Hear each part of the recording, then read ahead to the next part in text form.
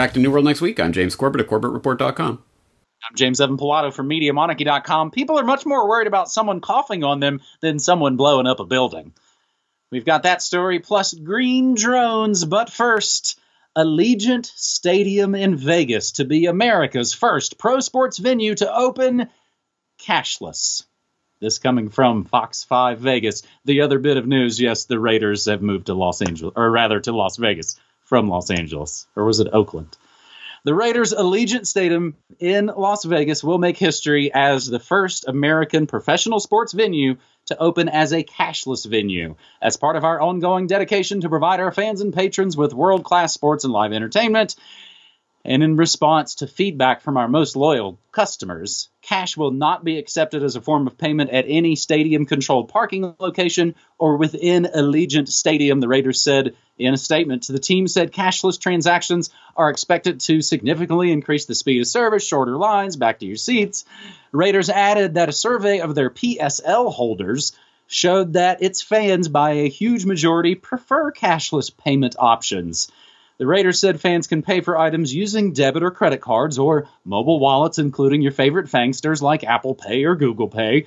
For fans who bring dirty, filthy cash to the stadium, the venue will have several cash-to-card kiosks, which I guess you don't have to put your hands all over, positioned throughout the stadium where fans can exchange cash for a prepaid card that can be used both inside and outside the stadium. Sounds like Raiders bucks, essentially. The team said the decision to open as a cashless venue is also in line with recent guidance from the CDC and Nevada Governor Steve Sisolak's leadership in response to the scamdemic, as both his medical advisory team and emergency directive urged businesses to adopt contactless payment systems. Cashless transactions, the team noted, promote the overall health, security, and public safety of their fans and PSL holders. And of course, lamestream Fox News makes me look up what PSL means. Personal seat license. Maybe there are folks out there who already know this and I'm behind. It's basically a ticket that lets you buy more tickets. Until the team inevitably, of course, leaves for some other better stadium and theft breaks. James, somewhat softball way to start this New World Next Week episode, but again, this has been going on. You'll find comments in other places about, oh, Disneyland's been doing this for years with their bracelet. And again, like we've talked about since the scamdemic, they didn't just come up with all these contactless, cashless ideas over the weekend. They've been a long time on the plate, and again, the scamdemic is the time to make all these moves, right, James? It absolutely is. An important, essential part of the Great Reset is going to be the cashless society, and I think we've all seen that, and we've seen the various ways that this story is being manipulated into the public consciousness right now, including the coin shortage and everything else contributes to this idea. And just as we were talking last week about the COVID robocops and that there's a certain logic to the technology itself that in some ways dictates the way that technology is going to be used, in this case as well, I don't think you can make the argument that it isn't more convenient and easier to have some sort of, just scan your phone and you're done. No fumbling for change, no getting, cash and all that stuff. It's just so annoying, and you got your hands full anyway. You might as well just... And it'll be so much easier once that's in a chip that's embedded in your skin, and then you just wave your wrist over the scanner or whatever it is. It'll be so much easier. And you can't really argue with that. It will be easier.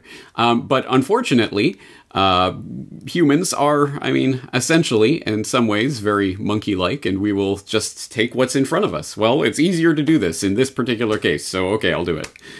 Without thinking of the long-term ramifications of a society that's built around that level of convenience for you and the erosion of the freedom that comes with cash transactions. So it is our job, I think, to ring the bell and say this is a very dangerous precedent. And yes, of course, it doesn't matter in this one particular context, in this one particular day, but it's part of a much bigger story that they're trying to reweave the fabric of our society so that everything we do will be technologically databased, tracked, and controlled. And that is a very worrying development. So, of course, as always, you've got to keep your eyes on the bigger prize here, which is human freedom itself, which is under attack through stories like this one. So, Yeah, it's unfortunately it is just another part of this new normal, but it is an extremely important one, and I think the acceleration that we've seen over the last several years towards the cashless society, that acceleration is just increasing now as we're going over the cliff. Well, and again, nobody's forcing anybody to do this. This is at an entertainment venue where people with enough money to spend are able to go to those sorts of events. And for now, they make the transition easy, because if you have cash, you can just buy one of the prepaid cards, and that's not tracked to you personally. It'll all be easy. But eventually, they remove the cash to prepaid card route, because fewer and fewer people use them because they've been trained into cashless payments. Isn't it interesting? This really just struck me. How much this article already assumes, you're going back to sports and concerts and venues and stuff. They don't even talk about whether do we 50% capacity at the sports venues. I mean, yeah. And the other thing, yeah, absolutely. I hope people will go back to my Gates documentary, where at the very, very end of part 4, I have just a tiny clip from a very interesting interview about Clear Health Pass. And this is a company that started after 9/11 to provide biometric screening so you can get your boarding pass at the airport. And now they're saying, but now with, this is 9/11 2.0 or whatever they're saying. And now it'll be at the sports stadium. It'll be at the, when you go into your office. It'll be when you go into a public building. You'll have to, do the biometric screening. That will be part of this. So as I say, every piece of this connects. And sports stadiums, again, as kind of stupid and limited as that one particular example may be, it is a way to start to train people into the new normal, in the same way that the airports were used to train people into the new normal after 9/11. Well, and of course, it's easy for me to go, yeah, screw that, those sports stadiums. But then, of course, they'll hold a concert. Now, oh, God, now I want to go to it. You also mentioned the coin shortage, James, in an era of so much eye rolling. Nothing's made me roll my eyes too much more than hearing the PA announcement at my grocery store mention the Federal Reserve has said there's a coin shortage. So blah, blah. Oh, my God, it is. It's all kind of coming out just very obviously, mentioning the Federal Reserve while they tell you, what's on sale in aisle 4. That's how we get rolling here on this episode 420 of New World Next Week. And in honor of this being episode 420, dude, I've got one from our amazing video editor, Brock West. And we grabbed this one via Zero Hedge. And again, of course, everything we talk about on these shows always linked down in your show notes. In what appears to be a political stunt by cannabis activists in Israel, a civilian drone buzzed around city streets, dropping hundreds of bags filled with marijuana. The bizarre incident took place on a Thursday afternoon over Rabin Square, a large public city square in the center of Tel Aviv, resulting in dozens of people storming the streets to pick up free weed. Ahead of the drop, Green Drone, a pro-legalization group responsible for operating the drone, published a message on Telegram saying, "The time has come. Is it a bird? Is it a plane? No, it's the Green Drone sending you free cannabis from the skies." The message also detailed how Green Drone is launching a new delivery service in Tel Aviv called Rain on Cannabis. Shortly after the drop, predictably, police arrested 2 men who were allegedly piloting the drone. Cops said the baggies were stuffed with a dangerous drug, and that officers managed to recover some of those baggies. So you'll learn in this article that Israel, I guess, has medical but not recreational. And recently they changed some laws to where, they can export that sweet medical cannabis, but people there can't have it. And that somewhat relates to the weird things between the states and the federal situation here in America with cannabis. But James, maybe they'll drop some over, I don't know, Gaza, maybe the Golan Heights. One would wonder what would happen if they tried that in Japan. No one would pick it up for many different reasons, I think, over here. But all right, so this is a kind of fun, lighthearted little story for 420. So let me take it in the darkest way possible, as is my wont. Because just a funny, lighthearted little story about they're doing a little stunt in dropping bags of weed on Israel. Yay, okay, but. My mind goes into the place. This is part of a series of stories that have been coming out over the last several months. I know you've been following some of them there at Media Monarchy regarding drones. popping up in various places. There's a drone at this airport, there's a drone at this nuclear reactor, and it's mentioned, it's reported, we don't know where it's from, and then it's never reported again. Like, what was that about? And I think the public consciousness is being seeded right now with a lot of these types of stories to prepare us for the inevitable use of drones in a much more malicious way.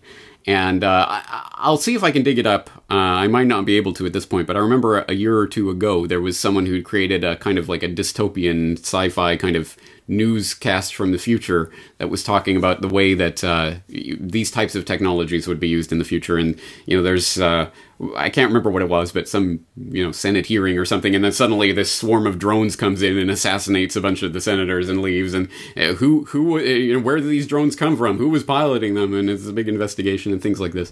That's the way that this could very much be used. Obviously, as our audience will know, in some sort of false flag type scenario in the future, let alone real, actual terror attacks or what have you. So there you go. This is a fun little story that could be part of a much, much darker story. So much like our opening story as well. James, I was watching the Rockies and Dodgers baseball game the other day, and suddenly even the announcers are like, where's everybody going? And you see dudes all make a beeline off the field, and you learn after awkward television delay, there was a drone over the field, and they probably gave some signal where, much like, these are high-profile people, so much like rock stars on stage or celebrities, there's a word, and they are freaking out of there. And it was really interesting, again, to see play out, just in a funny sports way. It's not all fun and games here on Neural Next Week, episode 420. It is also 9/11 plus 19. And for our third and final segment here on Neural Next Week, Reuters is essentially, I think, conflating the 19-year-old lie with the 8-month-old lie. Rebuilt after 9/11, World Trade Center threatened anew by coronavirus. As the ruins of the New York's World Trade Center smoldered following the September 11 attacks of 2001, skeptics, which is not usually the way they use that term, skeptics, in a sentence about 9/11, skeptics doubted it could ever rise again. Now, as the 9/11 anniversary approaches, 19 years, the grand vision set forth after its destruction has largely been realized, built upon the World Trade Center complex. But the World Trade Center complex, I try and give it all this heavy emotion that they're obviously building into this article, and I can't even get it out with a straight face. The rebuilt World Trade Center complex is under threat anew, this time from a microscopic virus. People are much more worried about someone coughing on them than being blown up in a building, said the chief executive of a mortgage refinance startup that's headquartered on the site known as Ground Zero. 6 months after New York City began shutting down due to COVID-19, the World Trade Center and the once bustling financial district are now eerily devoid of crowds. In other completely unrelated scamdemic news, New Yorkers flee New York City in droves as U-Haul turns away business. But the real question, James, here we get to the nitty-gritty, gross, sad tragedy of all of this. And we wonder, where's Jon Stewart's tears now? As Long Island.News 12 reports, 9/11 didn't end on 9/11. Lawyer says first responders falling victim to COVID-19. As the 19th anniversary of September 11th approaches, first responders who lived through the aftermath of the tragedy are now dealing with more tragedy due to the pandemic. Many 9/11 first responders who survived that day are now passing away from COVID-19. Michael Barash, a lawyer for 9/11 first responders, says he's lost almost 100 of his clients to the coronavirus, with more than 20 of them from Long Island. 9/11 didn't end on 9/11, he told News 12. He says many 9/11 first responders and those who were in the exposure zone that day have developed respiratory problems and are particularly vulnerable to the virus. The very end of this article, James, which again, we implore folks to go read the entire articles, not just my own sort of, our summations of things. The end of the article says doctors recommend both 9/11 and current first responders wear PPE and social distance. So I was playing, James, you republished your 2016 documentary 9/11 Suspects, and I was playing the audio of that on my radio stream, listening to Christine Todd Whitman, of course, tell New Yorkers that the air didn't pose a health hazard.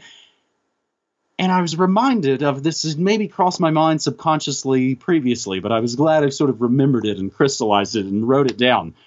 When there's aerosolized poison in the sky, they go, that's no big deal. Now they're freaking out about masks when there doesn't seem to be much of anything. And I realize this could be all the big setup. All us crazy anti-maskers are yelling about stuff, and then maybe they unleash the real germ that does start to bleed people on the sidewalks like 9/11 does, James. But that irony about the masks and the politicization of them and just the ridiculous nature of all of it really struck me. Yeah, that's very well observed, because that is a core part of the Christine Todd Whitman lies surrounding 9/11, because she was saying, oh, don't wear masks, it's okay, you're fine. On the pile, wear a mask, but outside, you're fine. Which, of course, we know was a lie that resulted in many, many deaths.